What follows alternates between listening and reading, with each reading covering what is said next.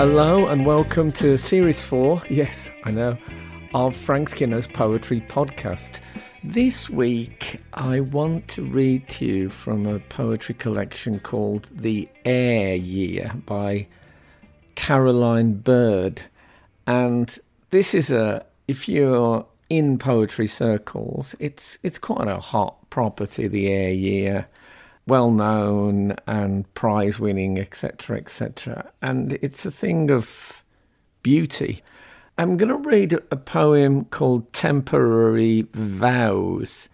Now, you may well find yourself in this collection, The Air Year. I like to think that in any brilliant poetry collection, you always find yourself, whoever you are. There's a lot of stuff about relationships in this, and I think for a great many people, relationships is where we find our poetry, the way we talk about the person that we're with or we used to be with, the way we argue even as a sort of poetic form to it. And I don't know about you, but whenever I've been dumped, I go to those songs about being dumped. Often Roy Orbison is my poet of choice. Only the Lonely. I mean, if you just take that for a song title, it has rhyme, which is what you need when you've been dumped. You need order and rhythm and rhyme and something to look forward to at the end of a line. But also, Only the Lonely gives you that fabulous sense of exclusivity. The idea, yes, I've been dumped, my pain, my anguish. It gives you the option to wallow in that pain. And for me, that's an important way of getting through it, making myself a tragic character in the movie of my life. Okay.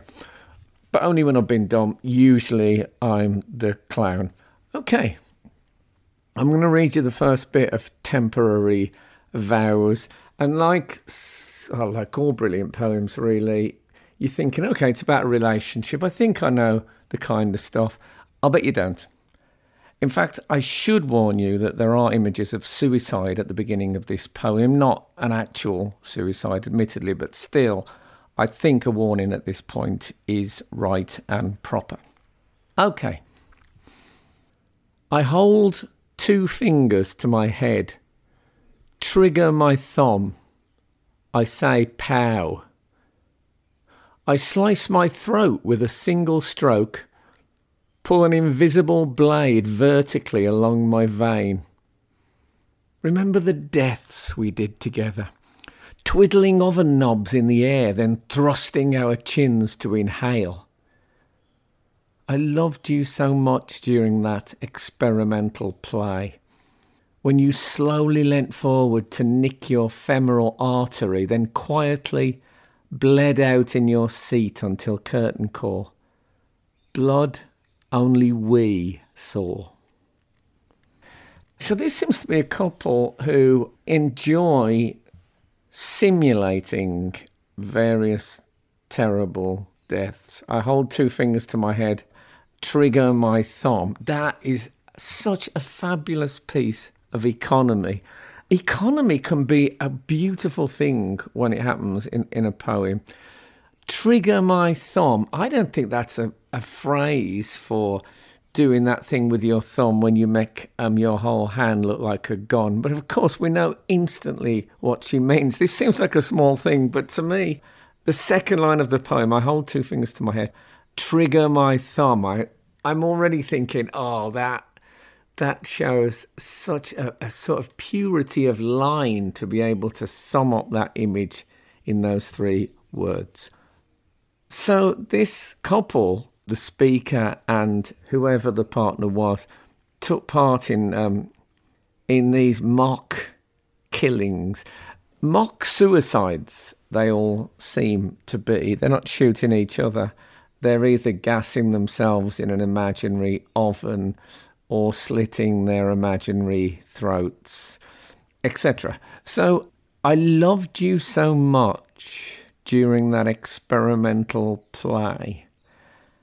I loved you so much is a line on its own. And of course, it's something that you've heard before, but it's still, when it's there on its own starkly, in the midst of all this invention and oddity, something so untouched by invention. I loved you so much. It's like it's given its special place here in this. I'm not even going to tamper with that concept because that is at the absolute root of all this stuff I'm talking about, all this odd stuff and play acting and mime. But what I'm saying here is I loved you so much. Okay, I loved you so much during that experimental play. So it's kind of, it sounds almost theatrical, but it's the in-joke, isn't it? That's so special to a relationship. So much part of the intimacy, something that you two do that most people don't know or don't get. I don't think it's a regular thing for couples to be simulating suicide, but for these two, it's their thing, and your thing in a relationship is very important. So she talks about this, about the slitting of the femoral artery. Until curtain call, blood only we saw. So of course no one else saw this blood because it wasn't real, it was imaginary. But there again, there's a fabulous intimacy in that, just me and you. And even though it's just imaginary blood, it's our imaginary blood shared by no one else. I went to a couple counselling session with my partner. We were having, tough times. And we went along to our first ever session.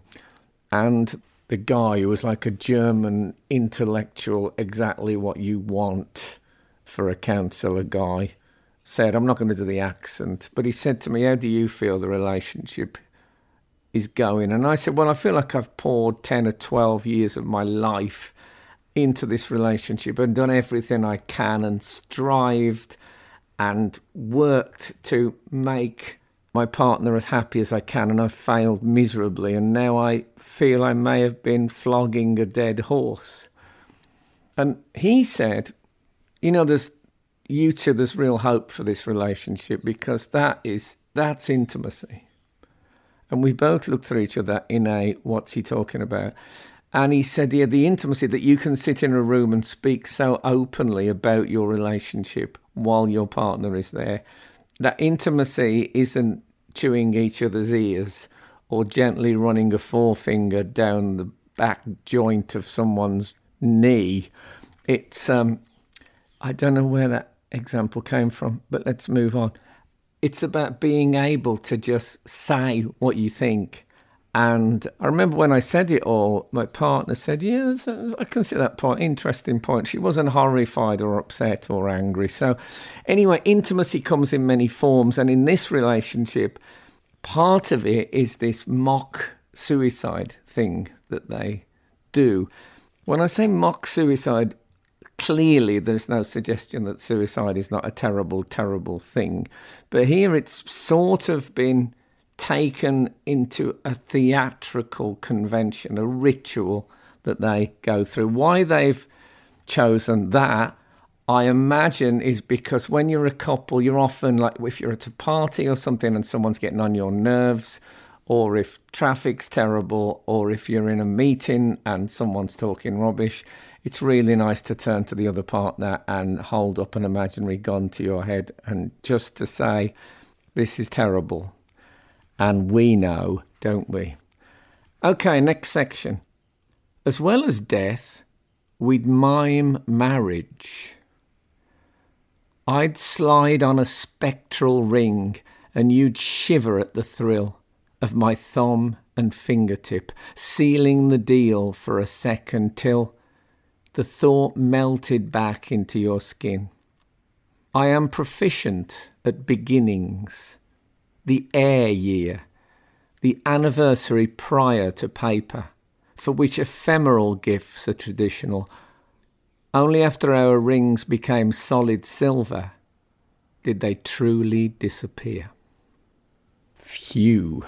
As well as death, we'd mime marriage. That's quite a shocker when it comes. It's the It's the chronology, I think, of talking about their various mime games.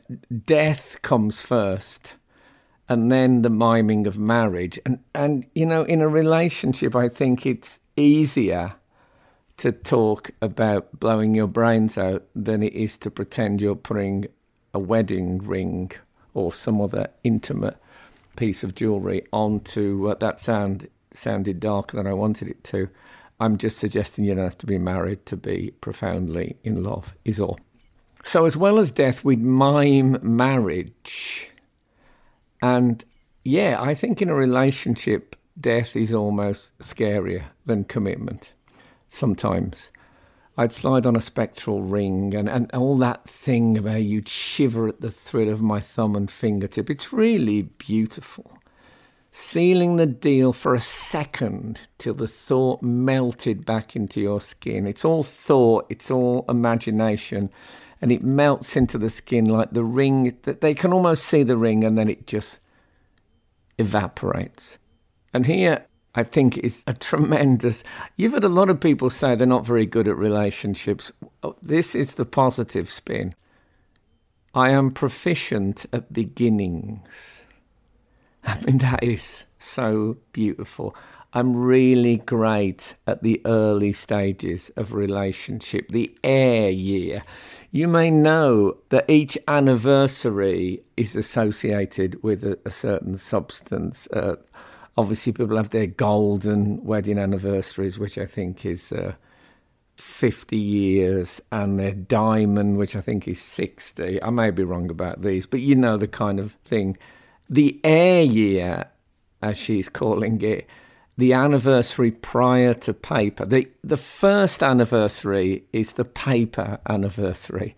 That, I think, is how insubstantial and easily destroyable and crushable a relationship is seen to be after 1 year, that it gets the paper anniversary. That's the only substance it's considered traditionally to be apt. But here she's going behind that, the air year. So the first 12 months, it's so wispy and so hard to hold on to it. It's so hard to dare that it will last, that it's the air year, see-through, light, almost imaginary, for which ephemeral gifts are traditional, I guess, like pretend rings. And then only after our rings became solid silver did they truly disappear. So those ones that melted back into the skin, those imaginary rings, they didn't truly disappear because they still had that memory. They still had that little in-joke, that little ritual that they did. But only after our rings became solid silver. And interesting, the line break on that is solid. So the line says, only after our rings became solid. Remember we talked about ephemeral gifts just before. So it's when it got real, when it was a solid ring. I know she's going to say solid silver, but there's a reason she's ended the line on solid. When it was ephemeral, when it was imagined, when it was pretend, when it was our secret thing like that blood that only we saw, it felt more real, more holdable. And ironically, obviously it's very ironic that when they got real rings, that's when the trouble started. Yes, it's a sort of a gorgeous irony, but it's also awful. And it also suggests that intimate gestures are maybe more valid than public ones, like wearing wedding rings or whatever. Now the house is a mime scene. Mime blood all over the floor. I've got to point out that she's not frightened of a pun, Caroline Bird. Now the house is a mime scene, mime blood all over the floor. Obviously, the term you'd normally use is crime scene, but because all their slicing and shooting was pretend, their house, what is now, I presume, her house, is a mime scene. Now the house is a mime scene, mime blood all over the floor, trodden into carpet fibres, shirts, bras, dried to an airy crust under my nails. I slit my neck at the traffic lights, pow on the train. I suspend my non-knife above my head. See what you're making me do. Red whirls rise from the cots. So she now continues. This pretend blood is all over her flat. Carpet fibres, shirts, bras, dried to an airy crust under my nails. And it's all pretend blood, but it's real because it's about memories. And that when you've split with someone like that, when they've gone, the memories, they're the thing that are punching you in the stomach over and over. I slit my neck at the traffic lights, pow on the train. I suspend my non-knife above my head. See what you're making me do. Red whirls rise from the cots. It's going on. She's still doing all that pretend killing, but now there's no one else to get the joke, it seems. Okay, last bit. All these huge thoughts come to nothing. My shadow is the chalk outline of a woman who did not jump. All these huge thoughts, so I suppose death, marriage, commitment, all those things come to nothing. In a way, they were nothing because they were pretend. But in fact, as we know from reading this, they were massively important and massively real. And now reality has kicked in, and without that agreed intimacy, without that agreed convention of the pretend suicide or the pretend marriage, they mean nothing. My shadow is the chalk outline of a woman who did not jump. Now, sometimes I talk, and regular listeners to me will know this, about the homework line, the line that really needs a bit of extra thought. And of course, every line in a poem needs thought, but I mean the ones where you think, wow. My shadow is the chalk outline of a woman who did not jump. Now, we've all seen those chalk outlines around dead bodies in detective films, and it all fits in with the mime scene and the blood and all that. My shadow is the chalk outline of a woman who did not jump. So she did not jump. Now, there's a whole thing in those movies. Did they jump or were they pushed? So maybe she was pushed. Maybe she wasn't the one who ended the relationship. She didn't jump.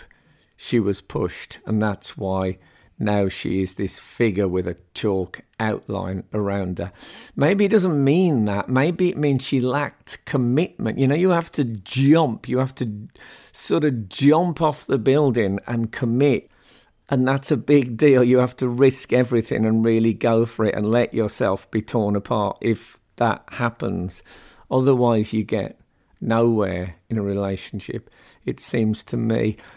It could be either one or both of those things. I don't know. My shadow is the chalk outline of a woman who did not jump. Maybe the shadow, you know, there's an old song, Me and My Shadow. Maybe the shadow now, her shadow, is replacing the partner. And maybe the partner is a woman who did not jump. Maybe she was pushed away by the speaker. Maybe she did not commit. I don't know the answer, but, you know, they're all possibilities and all interesting ones. There's something about this poem and most of these poems in this collection which I find it quite hard to describe, but I feel a tremendous purity in them. It's called the Air Year, and that's because it's about these early stages of a relationship. But I can really feel, and this sounds weird, but I need to say, I can feel the cool air blowing through these poems. Amidst all the pain and regret and loss, there's a lightness about them, a joy in reading them. They're a really pleasurable experience, even though they're about sometimes unpleasurable experiences. And it's a great juxtaposition that it makes me go on and on and on reading it, because there's like light shining through it, even though it's about dark things. As you know, I'm on a constant quest to keep these podcasts shorter, but there's another poem that I really need to read to you, and if that's too much, pause and come back next week, whenever. But I've got to do it.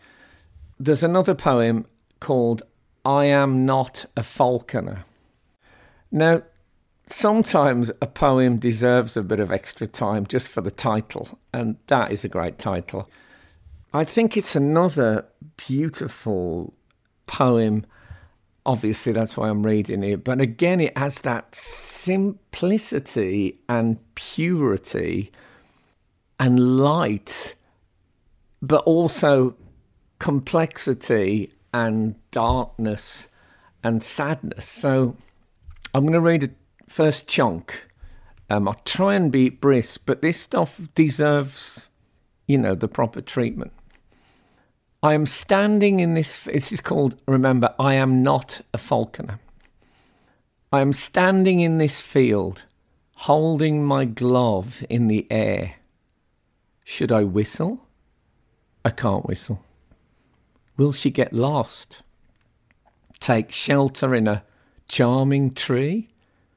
It's starting to rain. Is that bad?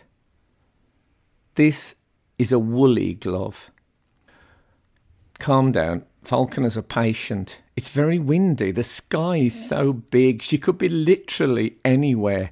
Penzance, India. Why did I let her go? I'm not a falconer. Okay.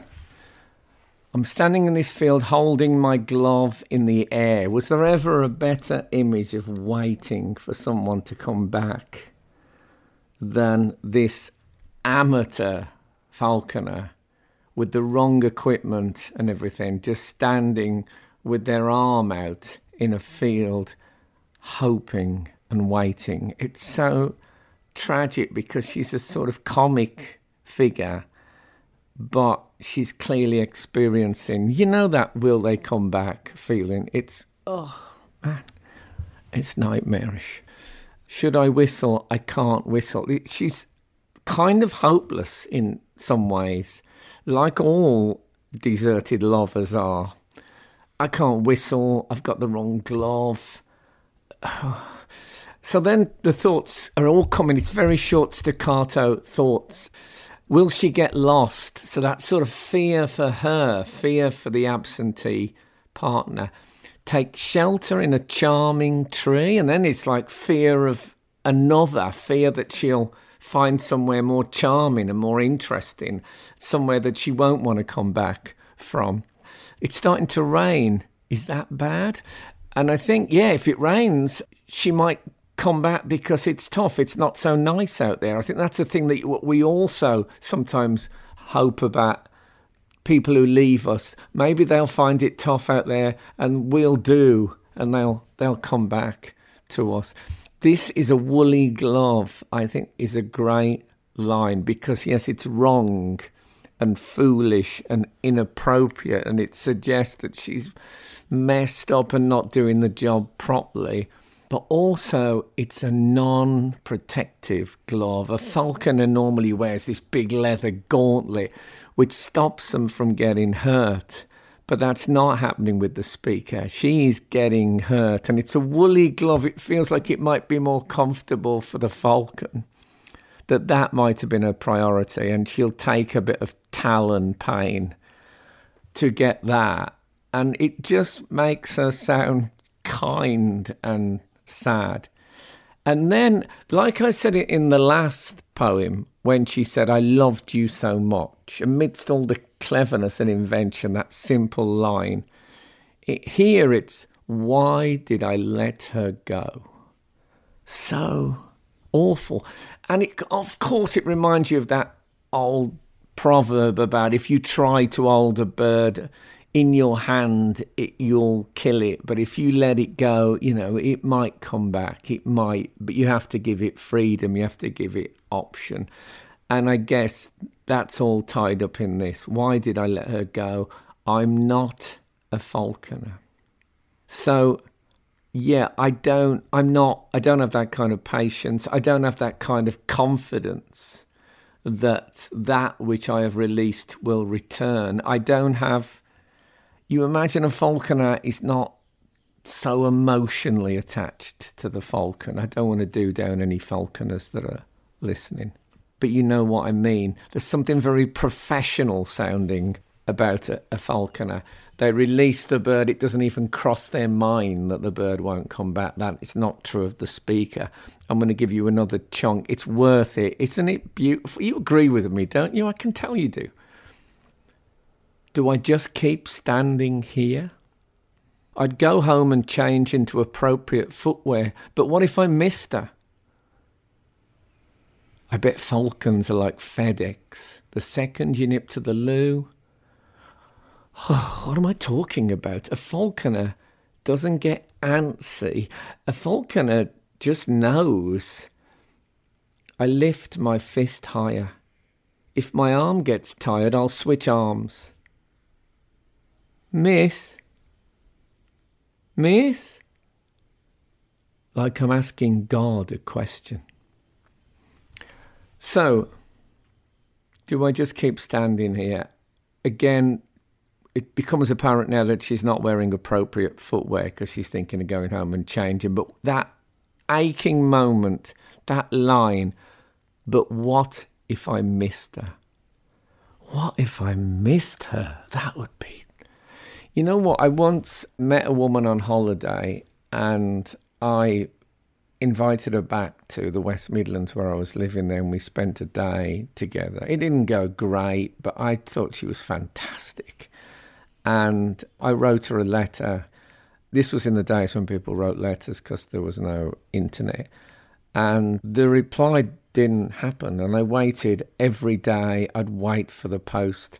And I remember there was a point where I actually I pulled up the carpet, the fitted carpet next to the front door, in case there was any possibility that the letter could have somehow got underneath. I don't know how it could have happened, but the idea that I could have missed it was too unbearable. And that's what this seems like. I'd go home and change into appropriate footwear, but what if I missed her? And then a little bit of sort of stand-up comedy, which Caroline Bird is certainly capable of. I bet falcons are like FedEx. The second you nip to the loo, ... I like that. That's her, and she is still her. And we want her to be funny as well because it makes it more sad. It makes it more... She's not this somber, dramatic figure. She's a slightly hapless person. As I say, like most deserted lovers are or become. Wrong gloves, wrong shoes, waiting. And she pulls herself up on that, on doing the stand-up. What am I talking about? A falconer doesn't get antsy, sort of restless and nervy. I think it comes from the ants in the pants thing. A falconer just knows. And this is the thing I was saying before. You imagine that a falconer just knows the falcon will come back, doesn't even think that they might not. Lovers, certainly in the air year, in the early stages of a relationship, they don't know. They absolutely don't know that they'll come back. And the ones, maybe some people do know. I wouldn't want to be one of the people who know that your lover will come back because I don't like the sound of that person. I think the vulnerability and the insecurity and the anxiety are awful and painful, but they make you a bit more human. I once found a diary. I'd made several attempts to keep a diary, and I found one from the late 70s, and there was one entry in the whole diary on January the 1st, And all it said was, there can be no true love without the fear of losing. I don't think I'm going to add anything to that. I'm just reporting that in a journalistic way. You must make of it what you will. Okay. I lift my fist higher. What's so sad about this is the perseverance of the speaker. As if lifting it higher is going to help.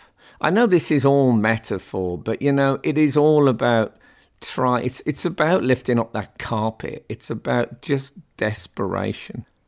If my arm gets tired, I'll switch arms. I'm going to stick with it. But that miss is, oh, please. It's not often I really want to hug the speaker of a poem, but I do on this occasion.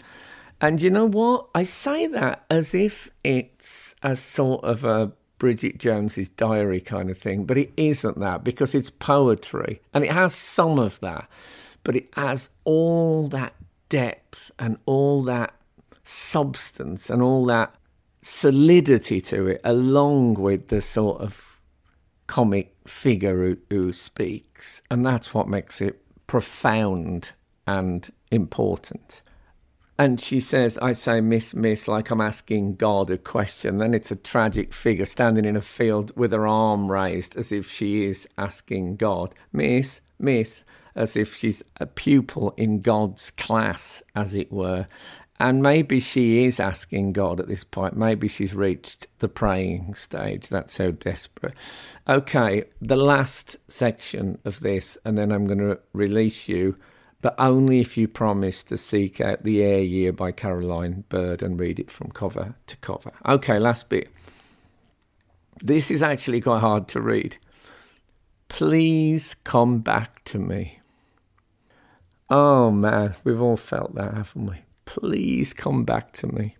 Through the wind and rain, come back. Even though you're free, I'm drenched. My glove is wrong, and you are not a falcon. Oh, Caroline, you're pretty special. Okay, please come back to me. Again, it's so clever of her to use those very stark, simple lines in the midst of all her cleverness. I've overused clever, but that's because she's very clever. And so I find myself saying clever and cleverness a lot. Let's look at it again. Please come back to me. Through the wind and rain, come back. Wind and rain, through all the problems and all the arguments and all the troubles and all the stuff I've done to you and you've done to me, come back. Even though you're free, and I think that's that realization that that's the real threat, that the partner is feeling that freedom, and that's a tough thing to compete with sometimes. I'm drenched, my glove is wrong, and you are not a falcon. So at the end, there's a terrible collapsed. I'm drenched. My glove is wrong. It's a fabulously sad but funny line. And you are not a falcon. The whole metaphor collapses. And I think she's saying this is bigger than a metaphor in which I describe you as a falcon and me as a falconer. Okay, it works, and there's lots of great comparisons and stuff we can go through, and it's got a beauty and it's got a real poetry to it. But you're not a falcon. I just want you to come back. Never mind the metaphor. Come back, please. And it feels like the whole thing collapses because in the end, the conceit is gone. You're not a falcon. But of course, it doesn't collapse. It's a brilliant poem, and that collapse is part of the poem that we need to feel that the speaker is trying to put a structure, trying to put poetry, trying to put some sort of order and meter and rhythm on this terrible feeling of loss and this fear of it being long-term loss. And she's been funny, and she's been inventive, and she's writing brilliant stuff. but we need at the end to just see her naked in that field. Sans metaphor, sans comedy, and to just say, please come back to me. That was 2 poems from The Air Year by Caroline Bird. And whatever my reading or interpretation was like, they pretty much stand up on their own. Seek them out. I know I say this a lot, but I'm trying to make your life nicer. So read The Air Year by Caroline Bird, and obviously keep listening to this podcast. Thank you for listening to my poetry podcast. Don't forget to subscribe so you can never miss an episode. Imagine that. And you can also catch me every Saturday at 8 a.m. on Absolute Radio. Less poetic, probably funnier. See you next time.